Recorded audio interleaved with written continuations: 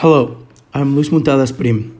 Throughout the course of this summer, I read The Bottom Billion by Paul Collier, an economics teacher in the University of Oxford. This book discusses why the poorest countries are falling and what can be done about it. By this, the author discusses what he thinks are the causes of poverty and suggests some solutions to reduce them as an economist. He focuses on a group of people that he likes to call the bottom billion, in order to not say the countries that live in poverty, revealing how these 58 countries are trapped at the bottom of all economies, known to be the bottom billion. There has been no economic progress for the last 40 years in these countries.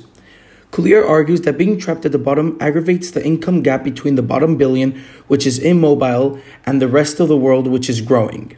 To get a clear idea, the author divided the world among three categories: the most developed countries, those that are developing, and those that are living in a world full of poverty and that struggle to have required goods in order to live.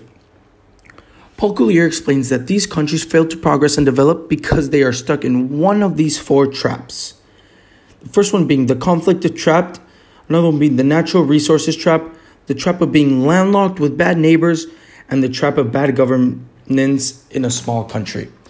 In order to better understand why these countries are here, let's analyze all these four traps, The first trap is a conflict trap.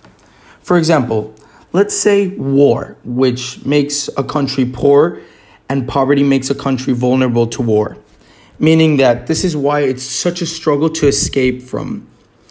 A war can make a country poor due to its extreme cost, as one civil war is approximately tens of billions of dollars per country. Apart from the idea of poverty itself, a more specific factor that makes a country prone to war is the fact that it's slow growth or the fact that it's declining. As the book states, when a civil war looks to be in the cards, investors flee and the economy declines. It looks like decline causes war, but actually it's the anticipation of war that causes decline. Another conflict that encourages the start of war are natural resources, dependence upon primary commodity exports, being commodities being needed resources such as coal, gold, copper, and so on. Or what can substantially increase the start of a civil war, the fact that these commodities are so needed by other economies and only a such country has it. Another example is the geography, which plays a huge role.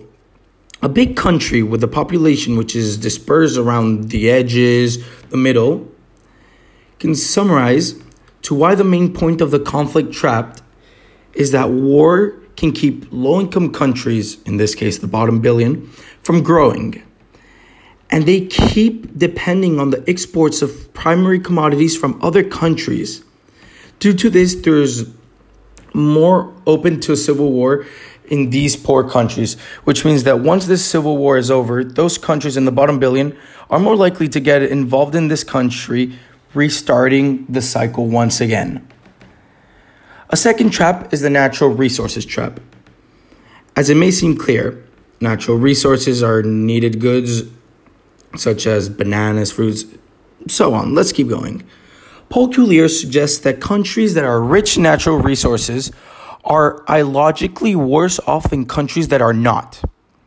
Let's explain his theory. First being because the government often uses surpluses, meaning that they overproduce these types of natural resources in order to benefit themselves, only their economy. And the lack of transparency can lead to conflict. The exploitation of the natural resources can result in an increase of revenue in that sector, which is obviously what a government wants: more money, more producing. But if they overproduce and they don't really use it, that might not lead to a revenue that is good enough. That leads to a stronger currency in the nation when compared to currencies of other nations, which results in what is known as the exchange rate, resulting in different industries to be less competitive among each other. Let's discuss about the biggest and most important one, in my opinion. The fact that being landlocked with bad neighbors, meaning a growth can spill over, which is if a country's neighbors are economically stable, in this case, I will mention it later, this is beneficial for your country as well. Collier claims that this can also happen when flipping the roles, meaning that if you are a poor country and you are landlocked with countries around you which are equally as poor, or in this case more poor, it will be a huge struggle to incorporate your own country to the world of economic growth. As stated, if you're coastal, you serve the world. If you are landlocked, you serve your neighbors. But if your neighbors are unstable economically, that's no good for you. An example from the book being, why is Uganda poor when Switzerland is rich? Well, let's answer that. It's because Switzerland's access to the sea can depend upon Germany and the Italian infrastructure, both extremely wealthy countries, along with Switzerland being one of the most expensive countries in the world due to the fact that they are so wealthy and get paid more. Whereas Uganda's access to any trade resource depends on their neighboring countries' infrastructure, which honestly gives the idea of why they are so landlocked and they are one of the most impoverished countries in the world. This example of Uganda and Switzerland proves how being landlocked is a trap that impedes development. Lastly, to wrap this up, the fourth trap being a bad governance in a small country, which tends to be many of those in the bottom billion. Let's start with a quote. A terrible governance and policies in a country can destroy an economy with an alarming speed. As it may seem obvious, if a country has a poor economic policy or corrupt leaders, then those outside countries, being bigger, wealthier, or anything better than those in the bottom billion, will not be interested in the collaboration, or in that case to invest, as it seems that they will not be taken and they do not seem like professional countries to work with.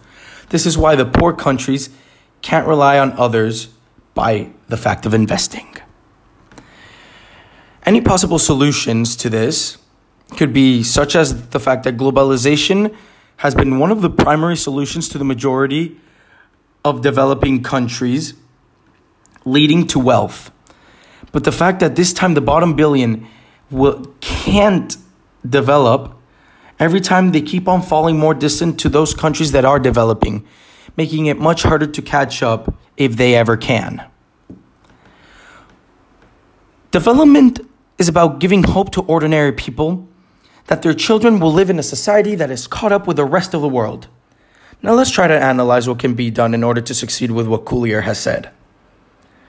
First, the fact of aid, which we may think is simple, but the fact that by giving just money to that country is not that good. There's barriers to it. And as research shows, researchers believe that just the fact that aid could sometimes make things worse due to it being a possible temptation to rebel and take over, because the capturing of the state has such an increased value that there are now two types of aids: technical assistance and money to governments. And by depending of the government's status, one aid is more efficient than the other. Lastly, one possible solution could be the trading policies and how they could be adjusted in order to encourage free trade, which can give the bottom billion exports and give them a chance to involve themselves with the real world, and hopefully drastically decrease marginalization, which means that they are on their own. To conclude, this book has made me personally reflect on how lucky I truly am and how hard it truly is to escape poverty, unlike it is shown in movies, making me lose hope in a way that made me realize everything is a matter of will and, unfortunately, luck. You may get super lucky, or you may not in life. You may live in Switzerland, or you may live in Uganda, but at the end of the day, you cannot pick that. If leaders of powerful countries were to invest more of their time and hopefully their money and stop being so selfish, more people in poor countries wouldn't lose hope so quick and truly fight for change. then there could possibly be a slight chance that those in the bottom billion can rise up. But for that, one must unite as all. Thank you.